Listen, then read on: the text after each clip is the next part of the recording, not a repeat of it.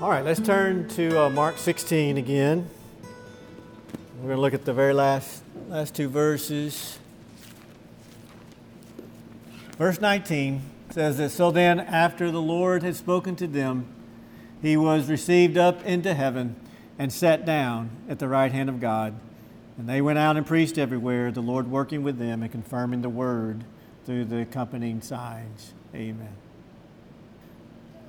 Well, we come to the end of the Gospel of Mark, and Mark, as with the other Gospels, have one major theme, and then each Gospel has, I would call, a secondary theme that's unique to each one of the books. But each book, as does Mark, has the major theme of what is referenced here in verse 19, as it says that Jesus, after he had spoken to them, was received back up into heaven and sat down at the right hand of God.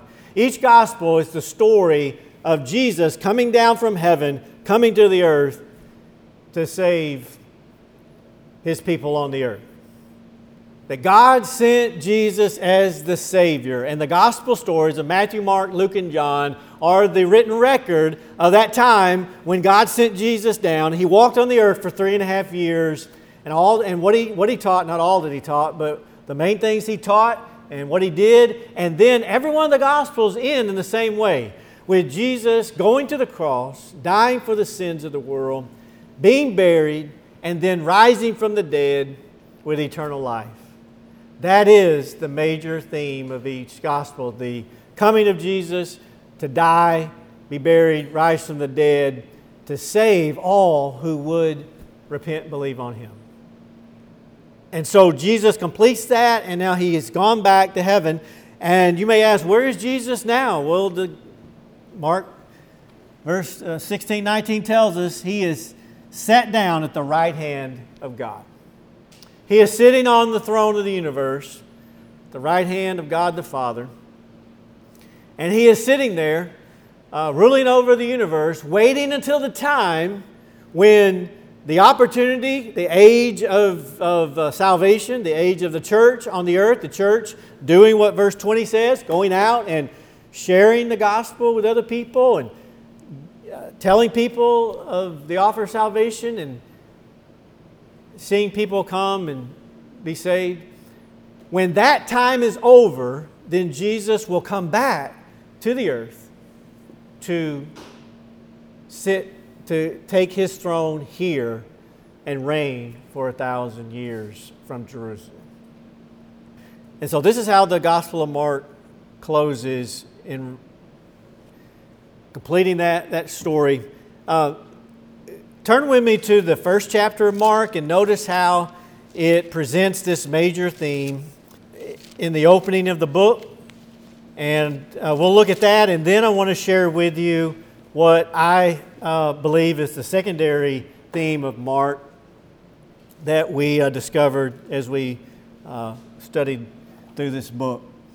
In chapter 1, verse 6, verse 14, "Now after John was put in prison, Jesus came up to Galilee, preaching the gospel of the kingdom of God and saying, 'The time is fulfilled and the kingdom of God is at hand. Repent and believe in the gospel.'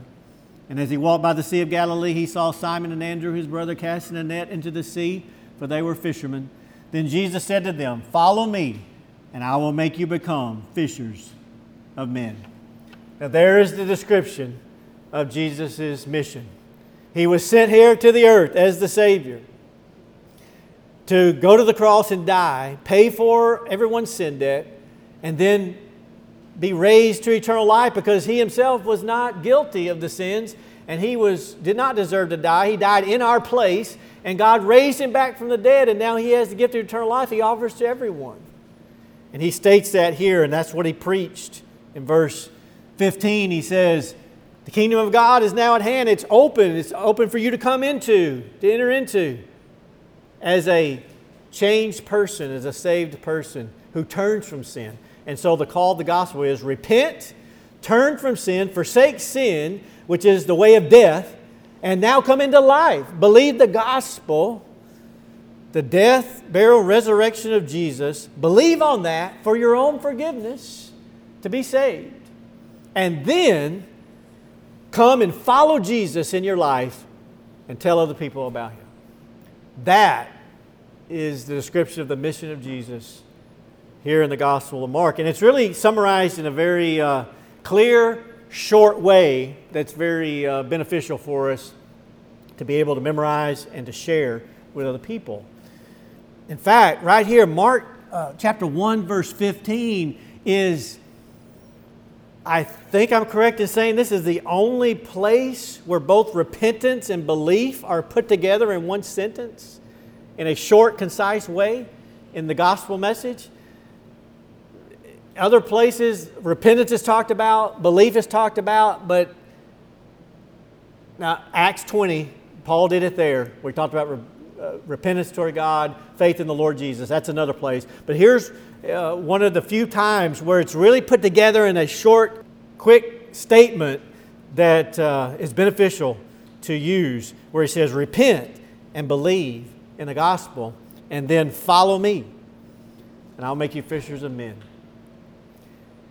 And that's one of the characteristics of the book of Mark also, is it's presented in a very short, concise way. Therefore, it's the shortest of all the Gospels. And this is one of its unique traits, to quickly and clearly summarize the details of the Gospel. And so here in chapter 1, it presents this major theme of the Gospel story of the message of Jesus coming as the Savior to die for our sins.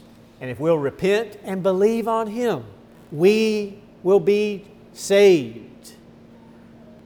The Bible many times describes it as being saved and salvation. And it leads us to, and we need to understand, saved from what? What do we need to be saved from? The word saved brings up the issue, there is a crisis, there is an emergency, and this is a real emergency, unlike the false emergency of global warming. And the unbelievers are trying to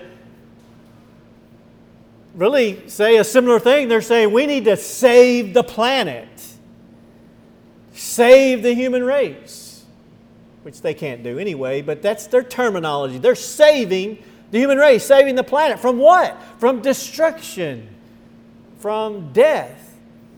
And that's what we must be saved from. The judgment of God, to be judged and sent to hell forever and to die forever, which is the worst thing that can ever happen to anyone. That's what sin does. God doesn't want that to happen. He's provided a way to get out of, to be saved from that, to be delivered from that. But people refuse to repent and believe in their stubbornness and in their pride and their sinfulness, and they choose to go there. And it's the most awful, awful thing in all of life. We need to be saved from that awful destruction. And that's where sin would lead us, into the destruction of hell. And if we'll repent and believe, Jesus will forgive all of our sins. He'll wash us clean. And that means our life will be changed. Our hearts will be changed. That's a key part of this. Repentance is a key part of this. It is not just praying a prayer and saying, okay, God, please save me from going to hell. And I'm just going to keep living my life like I'm living it. I'm going to keep just sinning, and I'm going to try to enjoy all the sin I can. And then when I die, I'm going to go and be with you in heaven. No, it doesn't work that way. That's a contradiction. See, because if you're on the earth, people, if they want to go and sin all they want to, and they want to run after sin, then they don't want to go to heaven. They won't enjoy being with God. If they can't enjoy walking with God here and now and follow Jesus now, why do you think they'll want to be with Him forever? They won't. Those that are saved undergo a change of heart. And when you're saved, you have a change where you say, I don't want to keep going this way. I realize this is a wrong road, that this is a path to destruction. And while sin deceives me and there is some pleasure in sin, it is the path of destruction, and I don't want it anymore. I don't want to walk down this road anymore. I want to forsake it, turn my back on it. I want to turn to Jesus and I want to follow Him. That's why Jesus gave that word, and He said, you want to be saved? Then follow me. You've got to follow me in your life. Walk with me. Let me lead your life. That means you're turning your life over to Him as your leader, as your Lord, as your Savior. And what He's going to do is He's going to turn you away from sin. A Christian is about turning away from sin and living a changed life, a life that seeks to do what is right. That's what it means to be a Christian. And there is so much lack of understanding of that and a rejection of that among people today who claim to be Christians. And it is a tremendous problem. And they think they're following Jesus, but they're not. Because Jesus is about turning away from sin. He's about obeying His Heavenly Father every time is what He did. He never sinned one time. And He says, you want to follow me? Come and follow me, but turn away from sin. Because that's where I'm at. That's where I'm going. And so you want to follow me, you've got to walk the road I'm walking. That doesn't mean that we can be perfect. None of us can be perfect, but we're to be following Jesus to deal with sin and say, Jesus, help me to turn away from my sin and help me to obey you and to do what you did and help me to become more obedient in my life, to become stronger against sin. You're the one that has power against sin, over sin. Help me to be stronger and stronger against sin. And when we do go after sin, that we correct that and we confess it and we come back to Jesus. Say, Jesus, I slipped up. I got off track. Help me to get back focused on you. Help me to not do that again. That's the road of a Christian. It's about trying to, Hebrews says it's fighting against sin. It's turning away from sin. It's repenting, believing the gospel, following Jesus. There is a wholesale lack of understanding of that, and I would dare say I probably could go to the point of saying there is a rejection of that by many people, and yet they think they can do that and still be Christians. But they can't. I saw a dramatic example of that this week. Sad example. But here's a very telling glimpse of the state of Christianity in America. There was a U.S. representative that is a lady, a Republican, and there was a prayer breakfast sometime in the last couple of weeks, hosted by Tim Scott, who's running for president, Republican from South Carolina, who professes to be a Christian. He was hosting a prayer breakfast for other Congress people. This lady from South Carolina was one of the speakers at the prayer breakfast to speak about her testimony of following Jesus. And when she got up to speak, and I'll give you the sanitized version, she really got very much too graphic, and it shows where her heart is. But she got up there and spoke, and she said, I was almost late today. I was almost late because I was at home asleep with my fiance, and I overslept, and it was 7 o'clock, and I got out of bed, and my fiance tried to grab me and pull me back into bed, and I said, no, I don't have time, I've got to get to the prayer breakfast. And she went and spoke at the prayer breakfast. And not only in that hypocrisy of living with her boyfriend, whom she's not married to, she even had the audacity to get up and brag about it and joke about it to those at the prayer breakfast who are supposed to be Christians. In fact, it gets worse. In the audience was her pastor. And she was joking about almost being late because her boyfriend wanted her to stay longer that morning. in bed. Well, there was some criticism of her, rightly so, on the internet by different people, talking about, isn't that a sin? And many of them on the left and saying, well, you Christians, see what y'all do. Y'all talk about all this stuff, but y'all just do everything everybody else does, and that they're right with a lot of them. So you got all this criticism. Her response was this: well, I go to church because I'm a sinner, not a saint. That was her quote. I go to church because I'm a sinner, not a saint.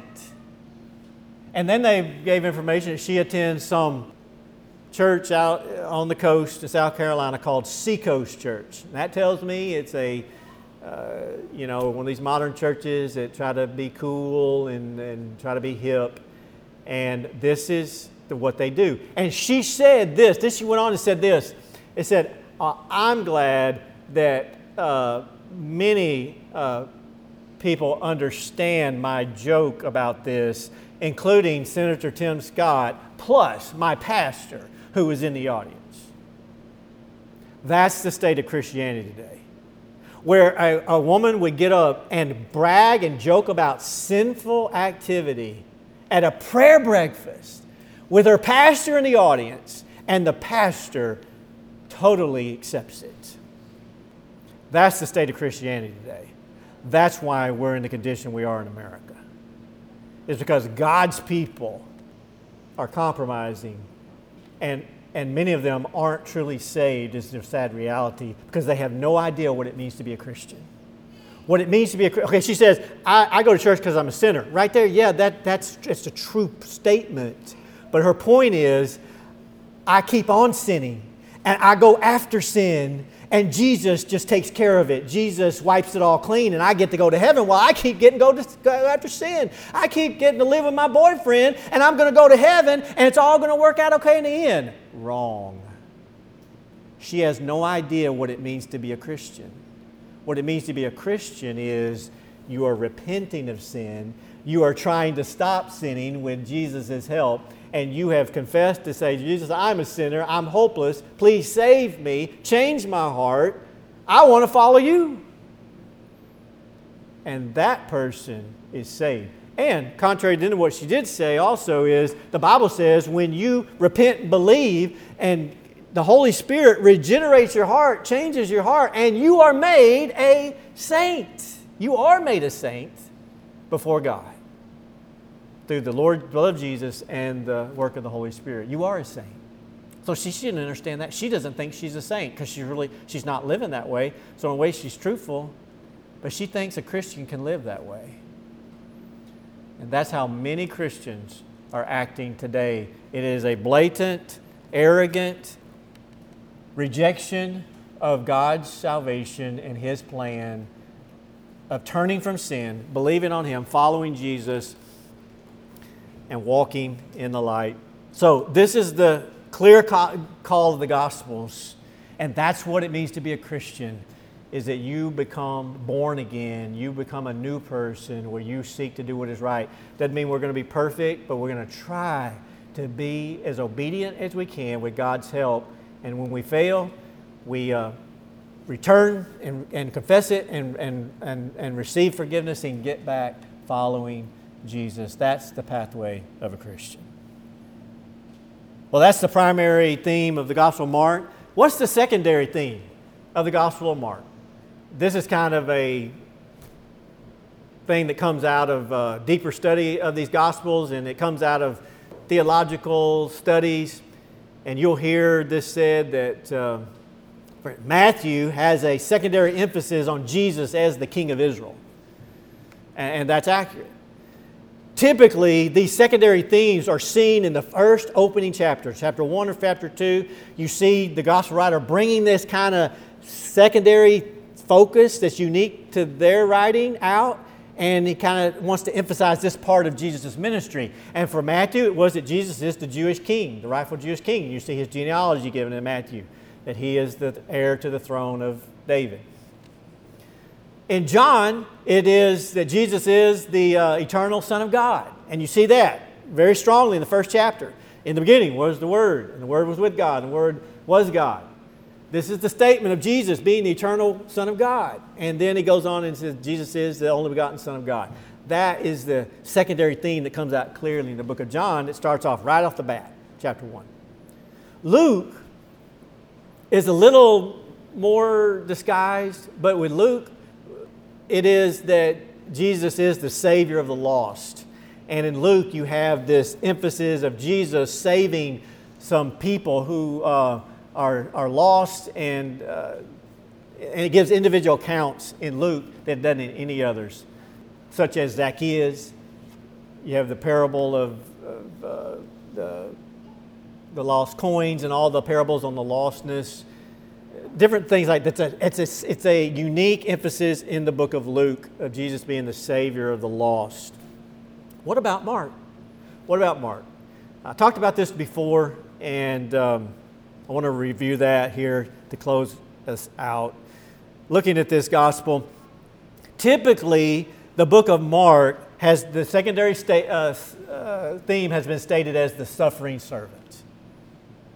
And I don't think that just really grasps a uniqueness for Mark, because, and I think the scholars who have come up with this, and this is what is taught in seminaries, it'll be taught, if you go into a depth study of the Gospels, this is what you'll read. Mark emphasized Jesus as a suffering servant. I think they did that because they couldn't find anything else with the Gospel of Mark and had to come up with something, because the other three clearly had something. And they said, okay, well, let's say the suffering servant. Well, that's the major theme of Mark and Matthew and Luke and John. That's Jesus coming as the Savior. That's the major theme. Every one of them have that. So I don't think that's unique to Mark. You know, we're talking about what's unique to that gospel that the others don't fully emphasize. It's kind of their contribution from their angle. So I don't think the suffering servant is an accurate secondary theme. But as we went through Mark, and particularly look later in chapter 1, and as I said, a way to find this is typically it comes up right off the bat in chapter 1 or 2. In chapter 1, if we look, we see Mark immediately go into some miracles of healings of a demon-possessed person. Peter's mother-in-law is healed next. Then we come to verse 40. Look at verse 40. Chapter 1. Now a leper came to him, imploring him, kneeling down to him and saying to him, if you are willing, you can make me clean. Then Jesus, moved with compassion, stretched out his hand and touched him and said, I am willing, be cleansed. And so he heals this man of leprosy, and it says he's moved with compassion. Now as we go on, chapter 2, he heals a paralytic with the man that's let down through the roof. And what I noticed with that, you see it goes on for, in chapter 2, that account goes on for 12 verses. And so you have an odd thing happening here that I noticed.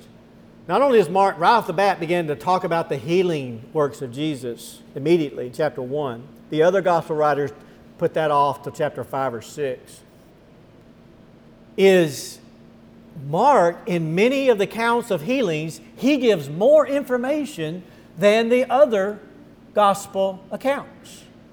Mark typically has shorter accounts in all of his record. He records things in a shorter amount of time. There's 16 chapters, therefore, compared to the others that are 20 and beyond.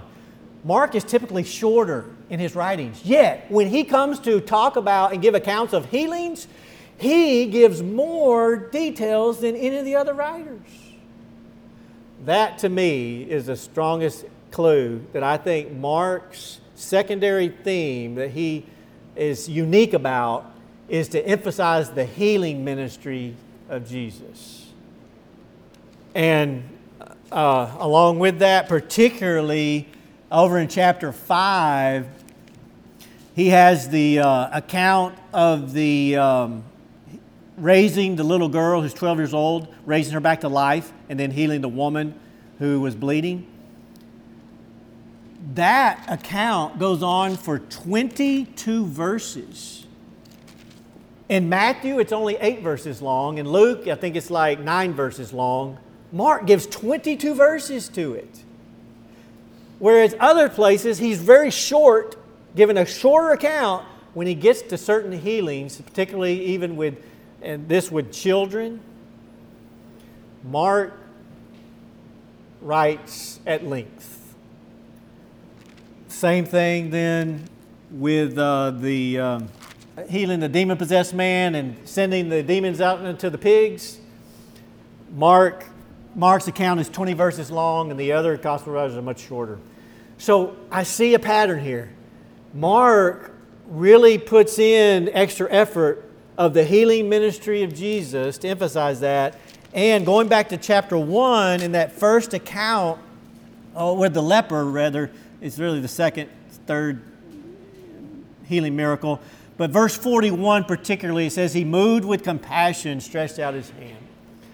And here's what I would propose, is that Mark's secondary theme is that Jesus is the compassionate healer. And that's his emphasis in the ministry of Jesus. Where Matthew emphasizes he's the Jewish king, and John emphasizes he's the eternal Son of God, and Luke emphasizes he's the Savior of the lost who is compassionate to the lost, forgotten people in society.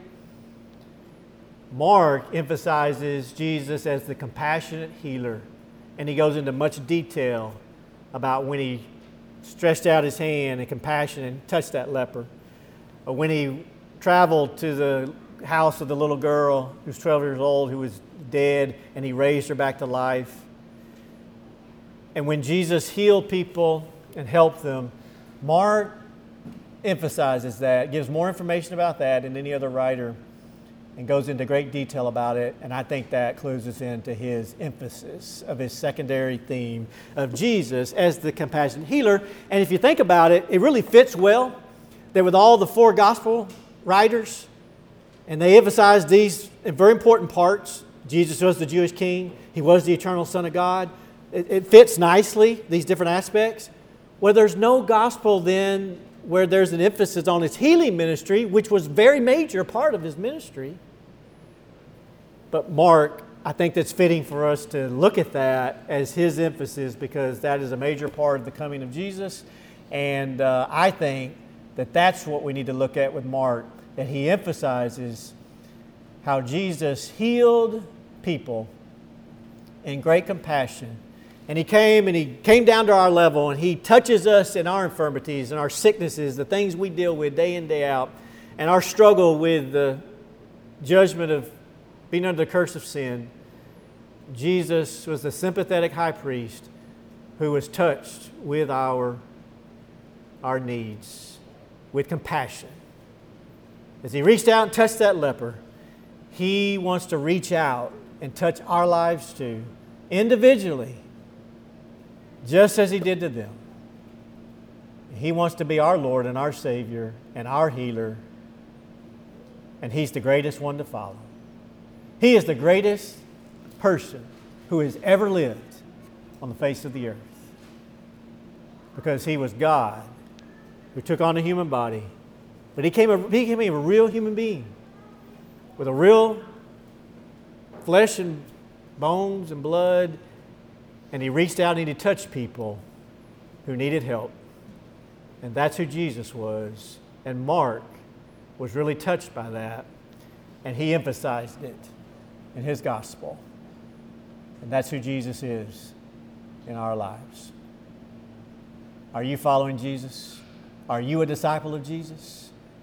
It is the greatest thing to be as a human being. And it's not to us. It's just the greatest opportunity we have, is to be a follower, a disciple of Jesus Christ.